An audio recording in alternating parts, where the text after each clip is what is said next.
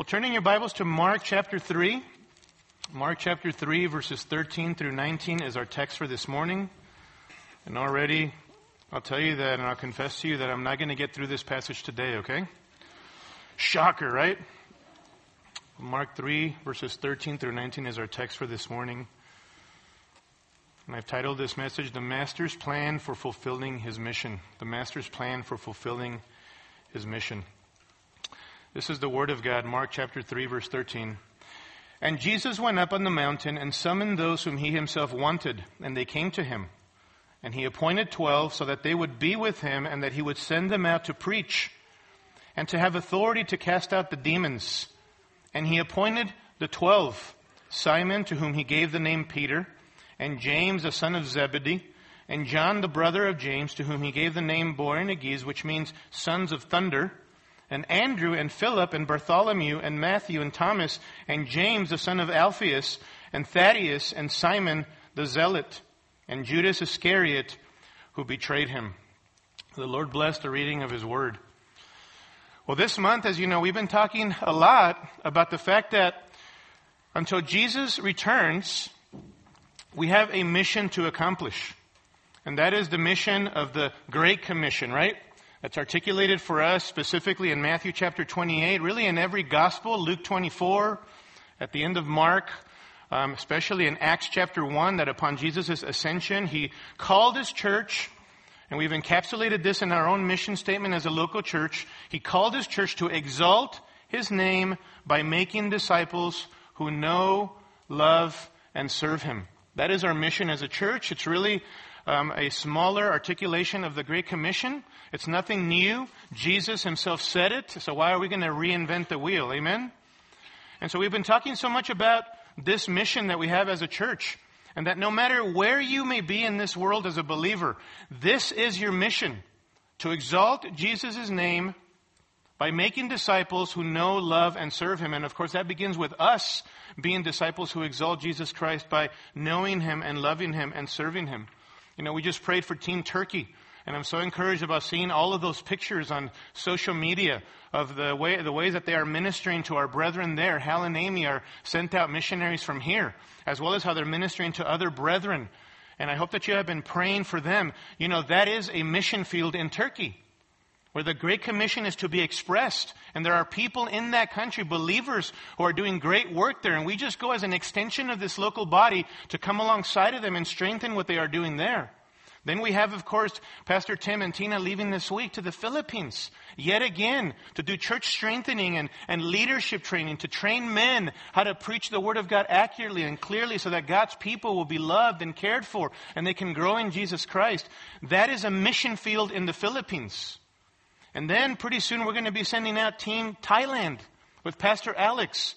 And they're going to be going with brethren in Thailand to minister, come alongside of them to assist them. And as these brethren are in that country, helping to assist with children who are the objects of child sex trafficking in those countries. Because the gospel, beloved, has ramifications and implications for that. The reason why such a thing, such a wicked thing exists as child sex trafficking in our country and in other countries is precisely because the gospel and Jesus Christ is not prime in the hearts of people. That's why that wickedness exists. And so that's a mission field in Thailand. And we can go on and on about all the missionaries all over the world. Malawi and Ethiopia and so many other places that we support and that we might not support directly, we pray for. But that there's so much work going on. And even here in Southern California, you understand, this is our mission field. Even if you never jumped on a plane to go to some foreign country, this is your mission field. The mission field is the same, that you in your community would put Jesus on display and exalt Him by making disciples, right? That's what we're here to do. If you work at Disney, that is your mission field. If you work at Warner Brothers, that is your mission field. If you work in the social media area of life, that is your mission field. If you work as a trash man, that is your mission field. If you work for the city of Burbank or Glendale or wherever, that is your mission field. If you live in Burbank, whatever block you live at, that is your mini mission field. If you live in Glendale, that is your mission field. Pasadena, Sun Valley, Silmar, you name it, wherever you're at, that is part of your mission field right there. To exalt Jesus Christ by making disciples. And I hope we really believe that with our hearts, beloved. That's why we're here. If you're not out on the job place, and you have a family, and you are a mama who stays home with the kids, that is your mission field. If you are a husband and you are a father, that is your first mission field in the home. Amen, brothers? That is our mission field first and foremost. We are disciple-making parents. And then that should extend out onto our communities, into the church, and all of that. And that's what we do even in the church. You know, the Great Commission of making disciples has an evangelistic and edificational component, doesn't it?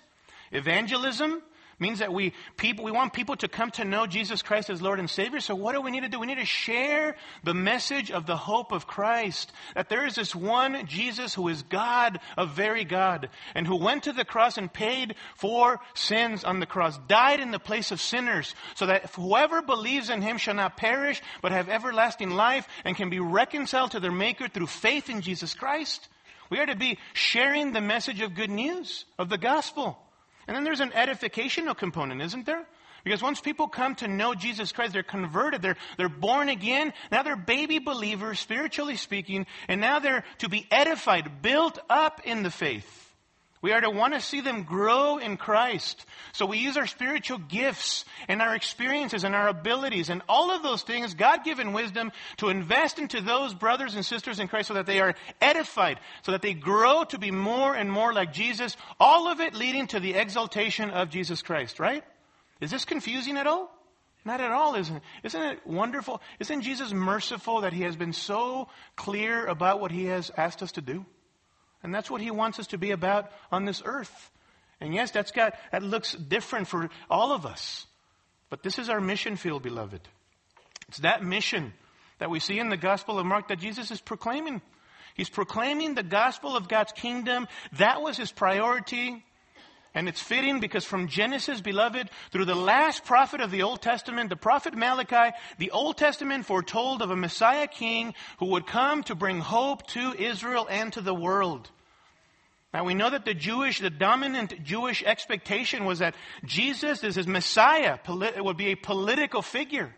That he would be one who would deliver Israel from the yoke of the Romans and bring them back to national prominence. That was the prominent Jewish expectation. Yes.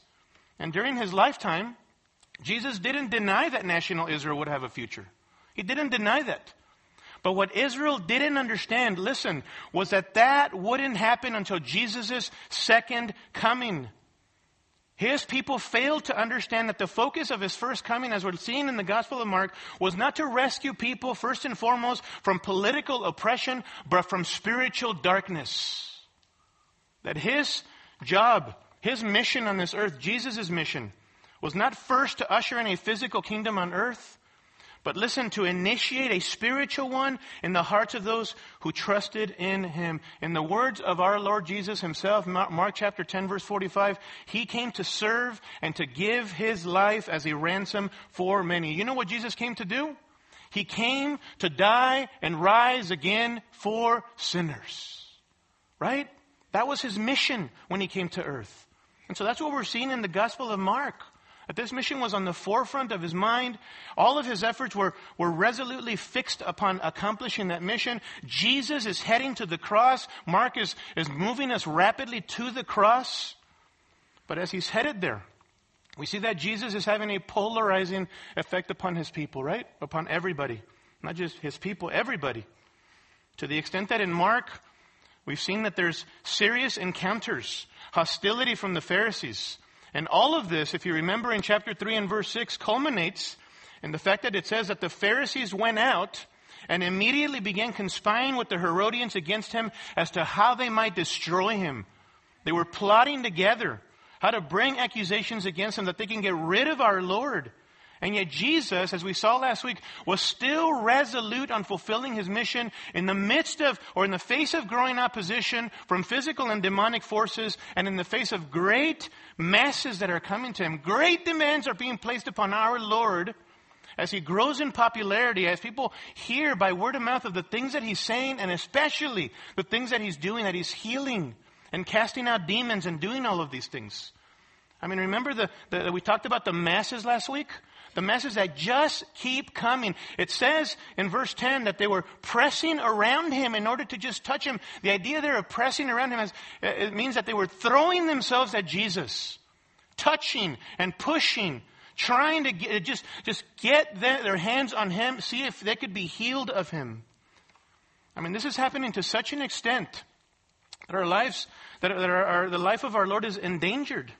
And so he instructs his disciples in verses 9 and 10 to set apart for him a small boat so that he can get away, get into the deep waters if need be, but still making himself available to people. And so our passage, beloved, this morning comes on the heels of this intense opposition, and more so the great demands being put upon him by these great masses. It is a very hectic time in the ministry of our Lord. He's almost halfway through his earthly ministry, if you can imagine this. And yet, I've been struck. My own heart has just been so encouraged that in the midst of these demands, in the midst of this intense opposition, Jesus all along had a plan. He wasn't surprised. He wasn't taken off guard. See, our Lord is very, very wise, isn't he? Infinitely, perfectly wise. And so he had a plan in the midst of all of this to ensure that his mission would be fulfilled. And here in this passage, we have that wonderful opportunity of seeing this master plan unfold. And so what are some things that we learn from our great master as he was focused on fulfilling the Great Commission that would be instructive and applicational for us? I want you to consider three primary lessons from our Lord's life here. First of all, I want you to consider the master's dependence. The master's dependence in verse 13. Very simply, verse 13, if you notice, tells us, and he went up on the mountain. Jesus went up on the mountain. That little word "and" there in verse 13 connects us to the previous passage. In other words, it's on the heels and in the flow of intense demands that Jesus ascends to this mountain. Most believe that this mountain was a mountain called the Horns of Hittin, some high cliffs on the northwest side of the Sea of Galilee. This is where Jesus is ministering. And so Jesus ascends to this place to get away, to retreat from the massive crowds, including his disciples. What was he doing up there? Well, Luke chapter 6, verse 12, the parallel account tells us that Jesus went off to the mountain to pray to God all night. Now, Jesus retreating like this was very normal. We've seen this before. It's very normal routine for Jesus to get away from the noise, from the busyness of life and ministry, from the demands of the masses. And it wasn't because he was annoyed at people or because he was trying to be a hermit and people kind of got under his skin. Jesus wanted to get away because he longed for intimate fellowship with his Father. That's what Jesus wanted to do. That's why he gets away yet again. In fact, if you look back in Mark chapter 1, verse 35, we saw this a few weeks ago. It says, in the early morning, while it was still dark at the crack of dawn, Jesus got up, left the house, and went away to a secluded place and was praying there. There's our Lord.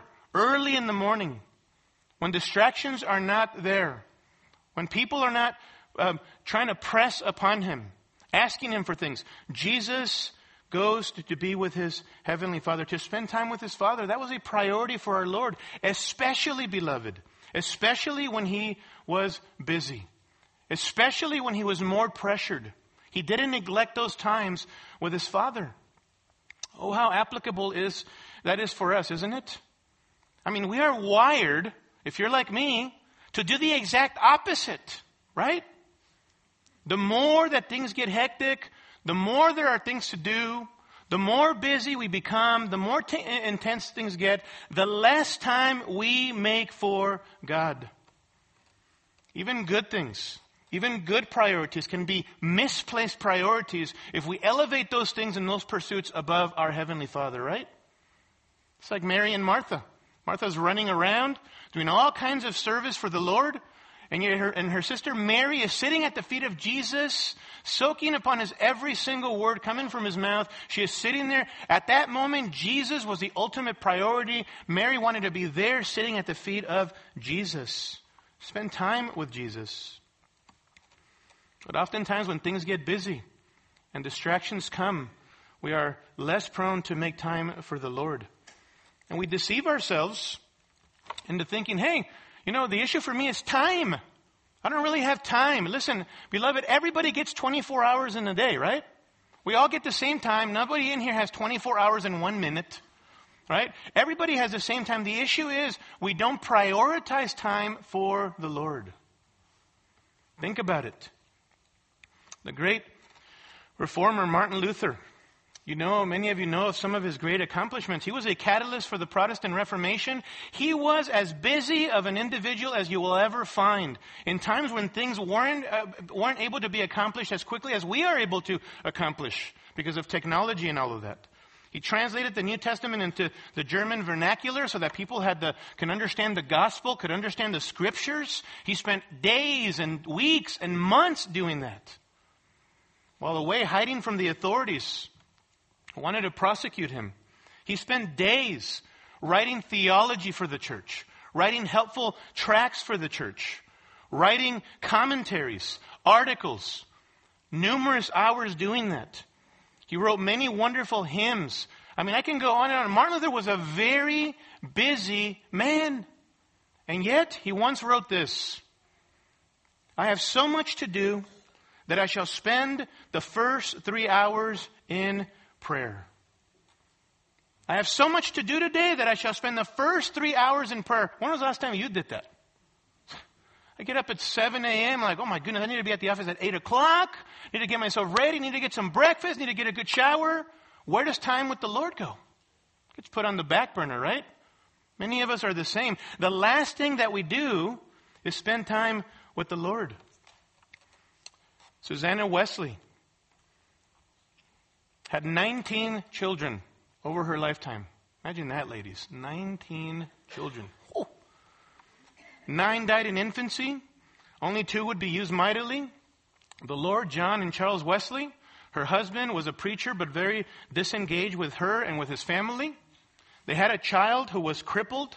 Another who couldn't talk until the age of 6. They were in terrible debt. One daughter got pregnant out of wedlock, and the guy didn't honor that pregnancy, didn't marry the young girl.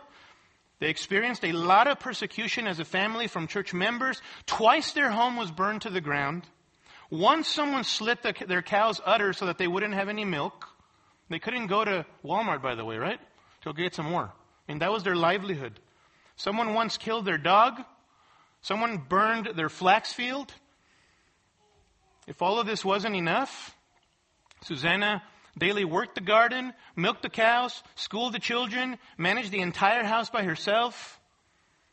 Demands were great for Susanna Wesley. And yet her priority, beloved, was to spend time with God. You know what she would do? Her common practice was when she wanted to spend time with the Lord in prayer, is that she would go prostrate or sit down in a particular location of the home, and she would put an apron over her head, and the kids knew that when Mama was doing that, she was spending time with God. Not to mess with her and not to disturb her. She found time to spend time with the Lord.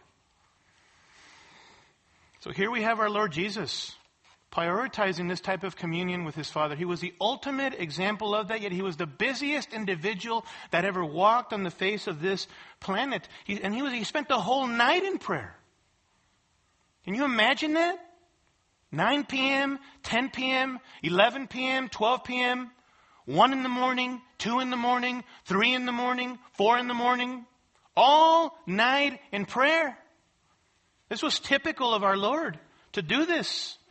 And listen, if Jesus was a God-dependent man, how much more, beloved, should you and I be God-dependent people?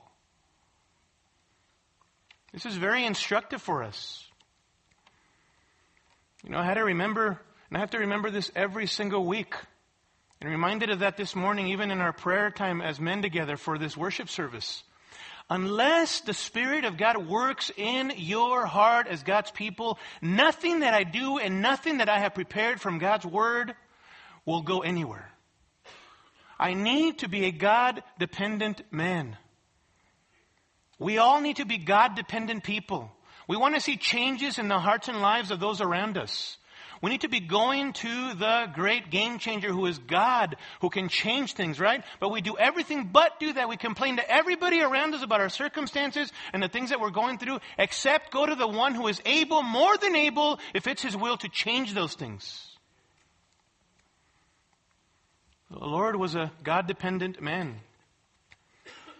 Let me ask you, what about you? What about you what do you do when trouble hits in life? What do you do when there are trials? What do you do when life is hectic?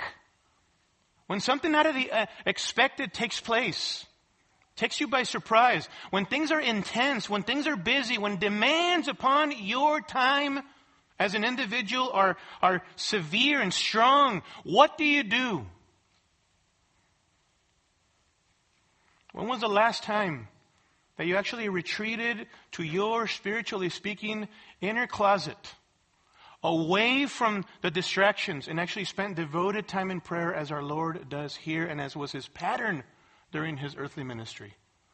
When was the last time, brothers, especially us who have children, little children, when was the last time that you turned off your phone to be with God because you need to be a leader in your home, shepherding your wife and children, and you need to be engaged? When was the last time you turned off the stinking iPhone, put it aside to spend time with God so that he shapes your perspective about how you ought to be shepherding your family faithfully? When was the last time, mamas, when you turned off the television or social media so that you could be engaged with your kids and spend time first and foremost with the Lord? When was the last time you did that? When was the last time, young people, youth, when was the last time you spent time with God undistracted, turning off social media? Listen, social media is not the problem. Anything our hearts and our hands get a handle on, that we are wicked and corrupt, so that thing is going to be used as a mechanism to sin against God. The iPhone is not the problem. It's our wicked hearts that are the problem, right?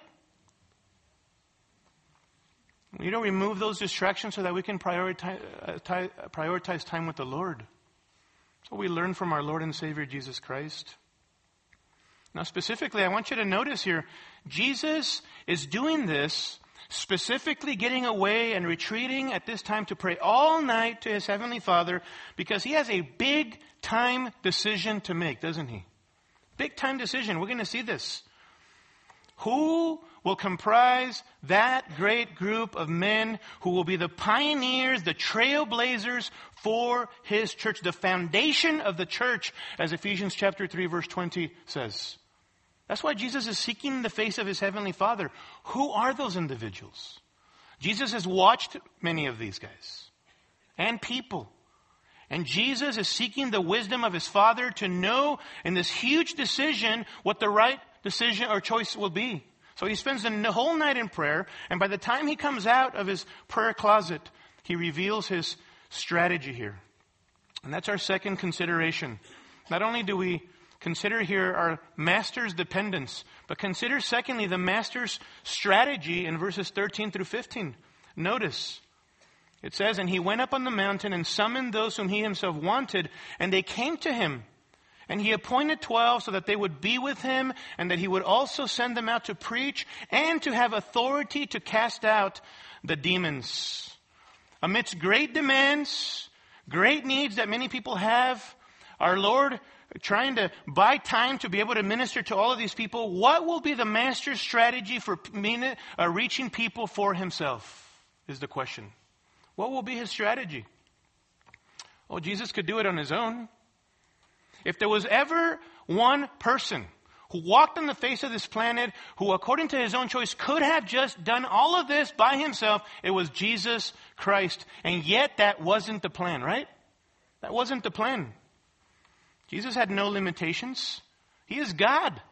Yes, in his humanity, he voluntarily gave up the independent use of his divine attributes, but he could access those and just solve the whole problem himself. Yet that was not his strategy, beloved. We get a chance to see his strategy for fulfilling his mission here. And the strategy is this: multiplication. He reproduced himself into the lives of other people. Maybe some of you are thinking, oh, here he goes again with the whole disciple-making multiplication thing. Beloved, listen, the text addresses it, so we have to address it again, right? And the big challenge that I would have for you as we look at this yet again, this disciple-making strategy of our Lord, the question is, are you living this out in your life, beginning with those in your home, extending onto the life of the church, and sharing the gospel with people in your community? All right? Notice his plan, his strategy was to fulfill his mission by multiplication. Our Lord invested himself into a few men to reach the masses. He focused on the few to reach the masses. And I want you to notice three aspects of this strategy of our Lord in verses 13 through 15. Okay, and let me say this before we look at these three. This passage, remember, is specific to the forming of the Lord's apostles with a capital A. Yes. And we'll talk about that. But these lessons that we learn here are principles from the strategy of our Lord that are applicable to us, because we then take the baton and we're not going out and calling other apostles with a capital A, but we are making other disciples, right? So these are very applicable for us as principles, even though they're specific here in the life of our Lord to the calling and the specific choosing of his apostles with a capital A, okay, which is very unique. First, notice that Jesus' strategy was to call for a commitment from these individuals. He called for a commitment. Look at verse 13. It says, and he went up on the mountain and summoned those whom he himself wanted, and they came to him. Notice this. Verse 13 there, the Greek there is emphatic, emphasizing the fact that Jesus himself initiated calling these men. It was according to Jesus' sovereign choice to do this. Nobody told him to do this. This was his initiative. This was not an open call for anyone to be an apostle with a capital A. Jesus didn't say, okay, all resumes in, folks. Everybody who's following me, all you multitudes, turn in your applications, resumes for the office of apostleship. He didn't say, show of hands for volunteers for the office of apostleship. No, this was a very unique time.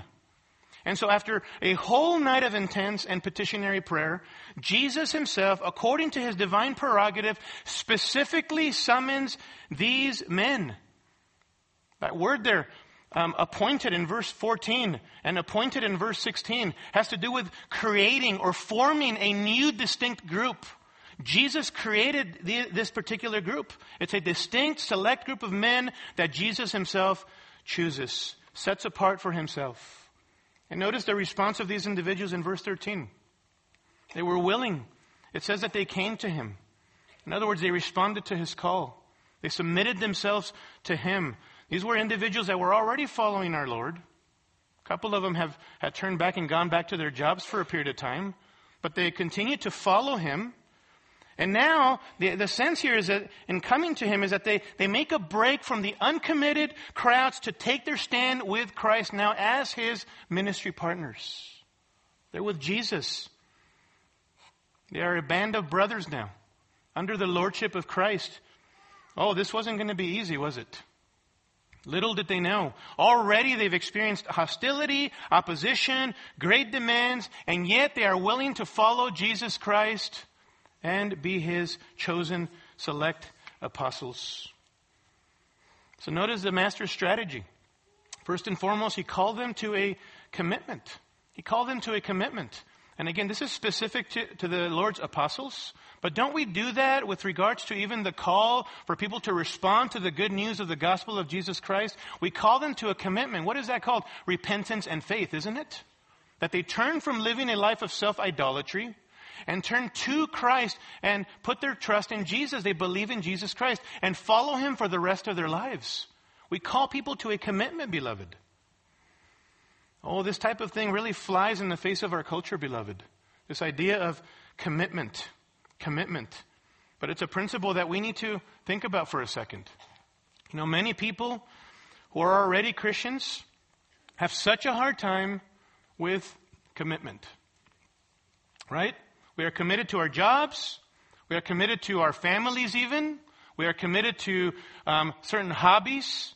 We are committed to the Rams. Right? Ouch. That hit me too, believe me. We are committed to many, many things. Careers, making money, getting a nice house, getting the right pet, all of those things. Evil in themselves? No. But we need to check our hearts. We are committed to so many things in our life, and yet we are not committed to Jesus Christ and to His people, right? Many people even have a difficult time right now understanding why biblical membership and why even put something like this out, Calvary Bible Church, which sends the message potentially that if you're not doing these things, you potentially are in some kind of a sin. Is that what we're saying? Absolutely not. What we are trying to do is for the glory of Christ and for your spiritual well-being and the well-being of your brothers and sisters in Christ, we are calling you to biblical principles in God's Word that call for a commitment if you profess to know Jesus Christ as Lord and Savior, right? That's what we're doing. People have such a hard time with that. Why do I need to become a member? Why do I need to do that? And we'll learn after the service. We have new members today. We'll talk a little bit about that.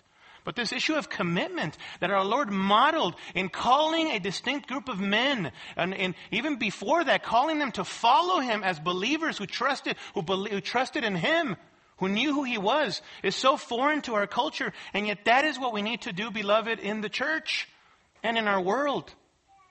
Call people to a commitment to follow Christ. Now notice, secondly, the master's strategy was first to call them to a commitment, but secondly, these men were going to be the objects of deliberate discipleship on the part of our Lord. They were going to purposefully be invested into. Look at verse 14. It says, and He appointed 12 so that, there's your purpose statement. Why did Jesus appoint these 12? So that, purpose clause, they would be with Him and that He would send them out. That they might be with Him and that He would send them out. Notice this. First, that they would be with Him in verse 14. Before sending them out, they were to spend time with Jesus. They were to cultivate a relationship with Him. They were to learn from Him by listening and watching Jesus. This would be in the calm times, and this would be also especially in the hard times. See, Jesus didn't put on a facade for the disciples, did He? They were with Him in weakness, though He never sinned. Vulnerabilities, though that never signified that Jesus sinned, for He was perfect and spotless. But they got to see our Lord in a multiple array of contexts, didn't they? In joyful times, with feasting with people, in happiness, but also in sorrowful times, in times when the Lord was righteously angry at people who were an affront to His Father's temple, right? They saw Jesus get righteously angry and deal with people. They saw Jesus be compassionate toward the least of these, towards people who had illnesses and sicknesses and who were demon-possessed. They watched the compassion of their Lord even put into action in those contexts. They watched Him respond to the fickle and to the rebellious. They were with Him in the deepest moments of anguish, beloved, when He cried out and said, "Oh, that Jerusalem, Jerusalem, who kills the prophets," right? How often I wanted to gather you as a mother hen gathers her little chicks. They heard Him in those moments of anguish. Have compassion for the lost. And they were with Him in the deepest moment of anguish, by the way. In the Garden of Gethsemane, cry out to His Father, "Father, not my will, but yours be done." The disciples watched the Lord. They were with Him. He invested into them. That was part of His strategy, to invest Himself into these individuals. Pour His life into them. I mean, they spent so much time with Jesus that later on it says in Acts chapter 4 verse 13 that the religious leaders were astonished because they recognized the disciples as having been with Jesus. And they couldn't understand, beloved. They couldn't understand how these uneducated, normal, ordinary individuals could speak as they did because they were uneducated, not intellectuals, and yet they missed the whole point, right? They missed the point that these disciples had been trained in the best of schools, the school of Christ. So they became like Him. And so before sending them out, He would invest into them very deliberately. He called them to commitment. He poured His life into them. He invested into them. We learn a great principle here, don't we? In the Lord's strategy and principle and how we need to be fleshing out ministry in our life. But listen to this. Fellowship with Jesus must precede preaching and sharing about him, right? Fellowship with our Lord must precede preaching and sharing about him. How can we genuinely share about one who we do not know personally? That's why if you're here this morning and you don't know Christ, that is your first call, summons. That in response to this one who is the God-man who died for sinners on the cross and paid for our sins, that you would believe in him. That you would turn from living a life of sin and put your trust in Jesus as Lord and Savior. But then for us who are Christians, how are we, beloved, going to tell people about Jesus if we are not cultivating a relationship with him, spending time with him? You say, how do we do that today if Jesus isn't physically here? Today we commune with Christ through Scripture, through the Spirit and prayer, don't we? The Scriptures reveal Christ. Or are you saying, Pastor, that I need to get all of my ducks in a row? I need to have all of my spiritual cylinders going so that I'm able to share the gospel or edify others? Absolutely not. What I'm saying to you is this: if you're going to call people to love, serve, and know Jesus Christ, then you better make sure that you are pursuing that yourself, right? The Master's strategy was to call these men to commitment, to invest into them deliberately. And thirdly, notice in verse 14, his strategy was to give them a task or a mission. He gave them a task or a mission, verse 14, and he appointed 12 so that they would be with him and that he would send them out to preach and to cast out the demons. That verb there, send them out, in verse 14, this is the verb form of the Greek apostle, which means to commission, to send with a specific purpose. What did Jesus specifically send out his disciples to do? He sent them out, notice in verse 14, to preach, to herald the same message of the gospel of the kingdom that he himself was preaching. Look back in chapter 1, verse 14. We've seen this. Right after the account of Jesus in the wilderness and his victory over Satan, Mark 1:14. Now after John had been taken into custody, Jesus came into Galilee preaching the gospel of God and saying, the time is fulfilled and the kingdom of God is at hand. Repent and believe in the gospel. Look at verse 21. They came into Capernaum, and immediately on the Sabbath he entered the synagogue and began to teach. At the center of that was the message of the good news, right? Look at verse 38 of chapter 1. And he said to them, let us go somewhere else to the towns nearby, Jesus speaking here, so that I may preach there also, for that is what I came for. Verse 39, and he went into their synagogues throughout all Galilee, preaching and casting out the demons. Beloved, Jesus gives his disciples the task or the mission to preach and to have the authority to cast out the demons, because that is precisely what he was doing himself and he had modeled and exemplified for them. They were to herald this message. They were to preach Christ during his earthly ministry, and especially upon his ascension, his departure from the earth. They were to continue to preach his message and be his witnesses. Notice that along with the task of preaching, he also gave his apostles specifically the authority to cast out the demons. This was unique to these men. Not everybody in those days had the authority to do that like our Lord. Up until this time, only Jesus had that authority. But now he gives that authority to his apostles. Most say that many believed in that day that the subduing of demons was evidence of the Messianic age having arrived. And so for many people, their ability to cast out demons was evidence that the kingdom was present in the Lord Jesus Christ, who had given such authority to men. And so they are representing him, his message, his authority that authenticates the fact that he is the Messiah. Now listen, these 12 apostles, beloved, that are even going to be named in a couple of verses, were unique. They were unique, especially the authority to cast out the demons. Later on in Acts chapter 2, we know that Matthias is the one that is chosen by lot and by prayer, as the Lord reveals to the apostles in Acts chapter 2 or Acts chapter 1, who is going to now replace Judas Iscariot. Matthias is chosen as the one who is going to be the 12th apostle. And then later on, We know that Saul, later Paul, in Acts chapter 9, was called specifically by Jesus. He appeared to Saul on the road to Damascus and called Paul, set him apart as an apostle to the Gentiles. Right? But besides those individuals, there are no more present-day apostles with a capital A. It says, but aren't we all sent out ones? Yes, we are, but not apostles with a capital A. So don't be believing the garbage on television of these present-day false teachers who call themselves apostles with a capital A, right? Show me the goods, maybe it should be our response, right? There are no present-day apostles anymore, no matter who claims to be one. They were unique. But what I want us to focus on is this.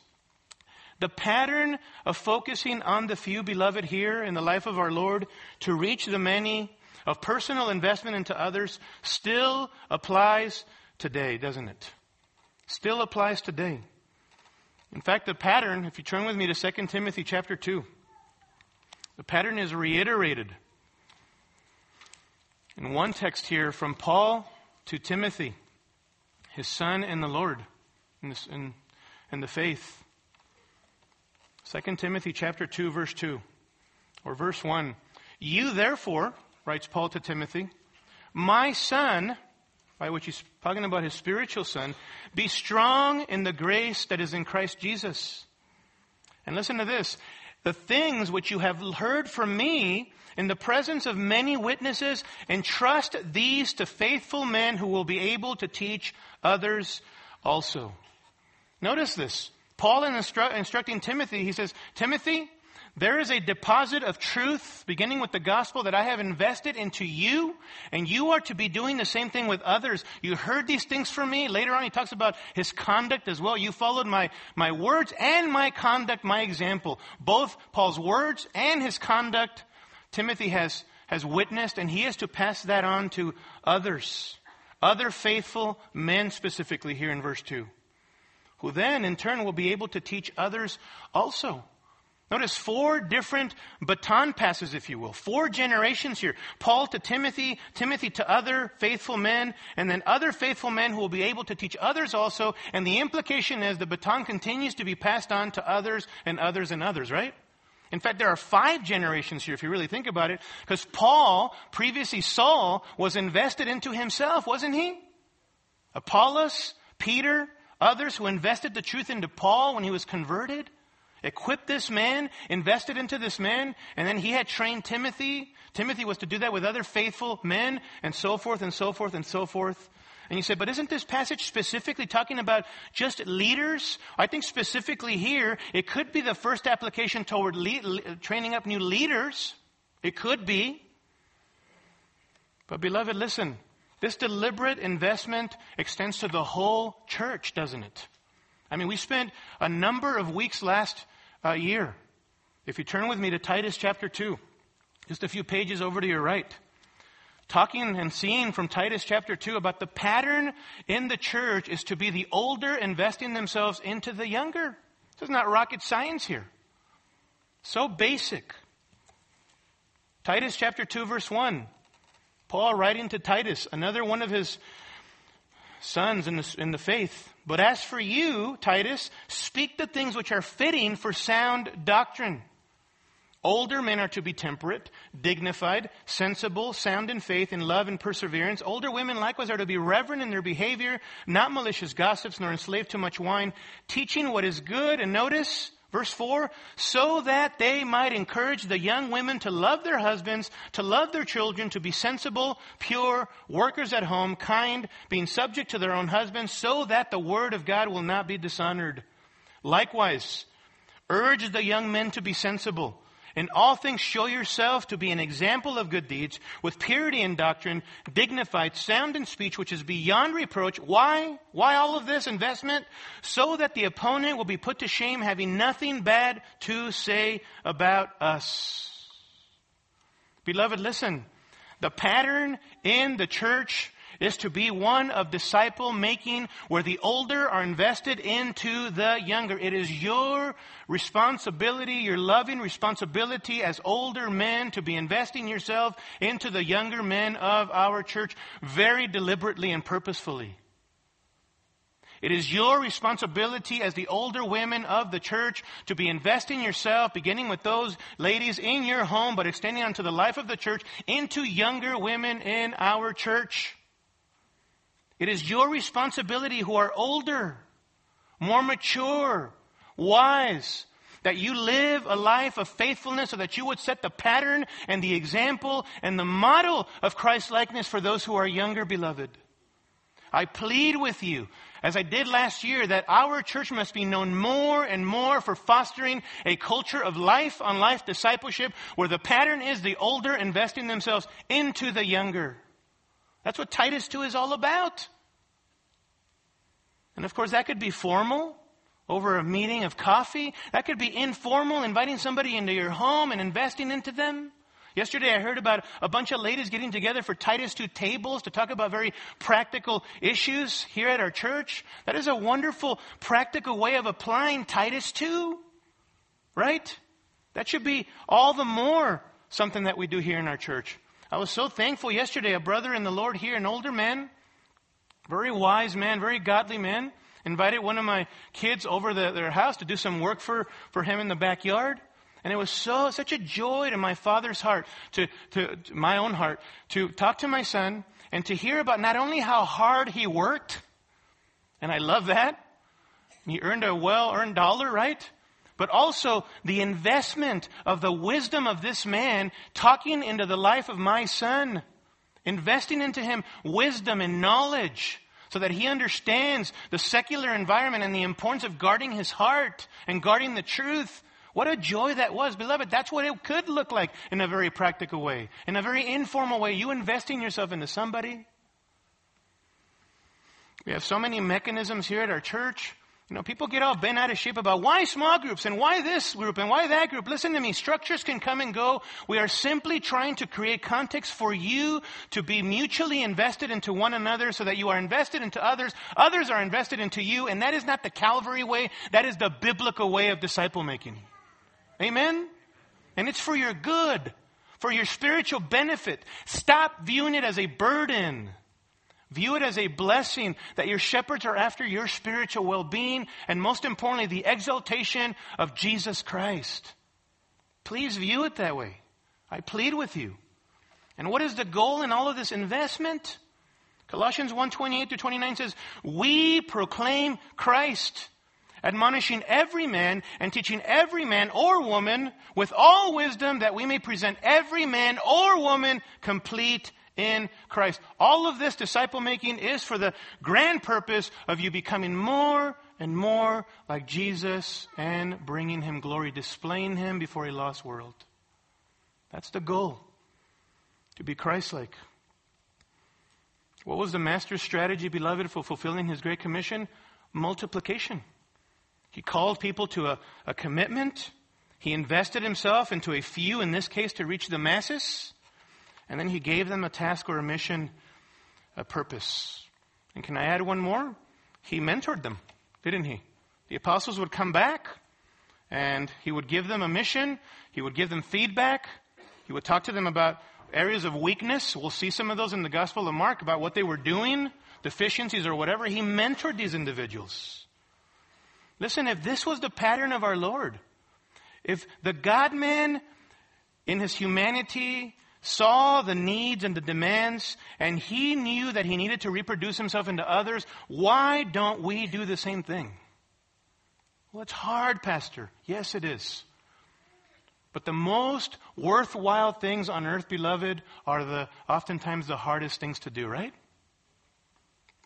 His strategy was to reproduce himself into others. So basic, so simple, yet so neglected. Listen, for some of you, this disciple-making thing begins with you committing your own life to Jesus Christ first and foremost. If you get anything from this message as a non-Christian this morning, it is this: believe, trust in this one, believe in the Lord Jesus Christ that you may be saved. But listen, for those of us who are Christians, let me ask you, are you serving him in this way? Are you investing yourself into other people? You say, how do I do that, Pastor? Just get involved for some of you. Just be here. I love what my brother Brad Kelly says oftentimes, and I'm not quoting Brad verbatim here, but so much of it is just being here. Show up, right? And then obviously you need to be deliberate and purposeful. Don't just be here and sit around and do nothing. Get involved in the lives of other people. Open your heart up so that other people can get to know you. Just be around. Get involved in a ministry. And it's through that people begin to identify your spiritual gifts and what you're strong at. And begin to affirm that. And begin to encourage you along in the Christian life as to other areas that you can launch into to be effective in serving the Lord. Just get involved, beloved. You who are older, are you investing yourself into the younger? Formally or especially informally? Are you serving maybe in a ministry that allows you the ability to invest into others, like Awana, for instance? Like children's ministry? Some of you need to launch into that area to start investing yourself into the next generation, into even the lives of other parents. Some of you are such a treasure, and yet you're so inactive. You have so much to impart, so much gifting, so much experience, so much wisdom. And you're constantly beating yourself on the head, guilt-ridden. I don't have very many strengths. I'm weak, I'm vulnerable. Listen to me. You have a preacher right before you who is weak and vulnerable, and the elders will cry out, amen to that, brother, right now. Right? But God's grace is sufficient, isn't it? His power, Christ's power, is perfected in our weakness. So that we don't boast in our own abilities. We boast in the cross of Christ and in His grace working mightily in and through us. And if this is what He's called us to, beloved, to be about fulfilling the Great Commission, following the pattern of Jesus, then He will give us the grace and the ability to do that. Amen? He will do that, beloved. He will do that. So the Master's plan applies both to evangelism and to edification, all leading to His exaltation. Our mission is to make disciples, beloved, who know, love, and serve Christ, following the pattern of our Lord, how He ministered even here, specifically, yes, to His apostles, but this became in principle form the lessons that we can learn as we do make disciples on this earth. Amen? Let me pray for us. Heavenly Father, oh Lord, You have been so clear in Your word. We thank You for that. To be a people who exalt Your Son by making disciples who come to know, love, and serve Your Son. Oh, Lord, help us to be that first and foremost. That those who have not trusted in You would give their lives to You, Lord. That they would count the passing pleasures of this world as rubbish, as nothing in comparison to coming to know Jesus Christ as their great treasure. And for those of us who do know You, Father, help us to not be inactive, passive. Help us to be highly committed participants and not passive spectators. Lord, help us to glorify You in the use of our gifts and abilities and service. That, Father, Your church would be built on this earth until Your Son returns, we pray in Jesus' name. Amen. Scripture quotations taken from the New American Standard Bible. Copyright by the Lockman Foundation.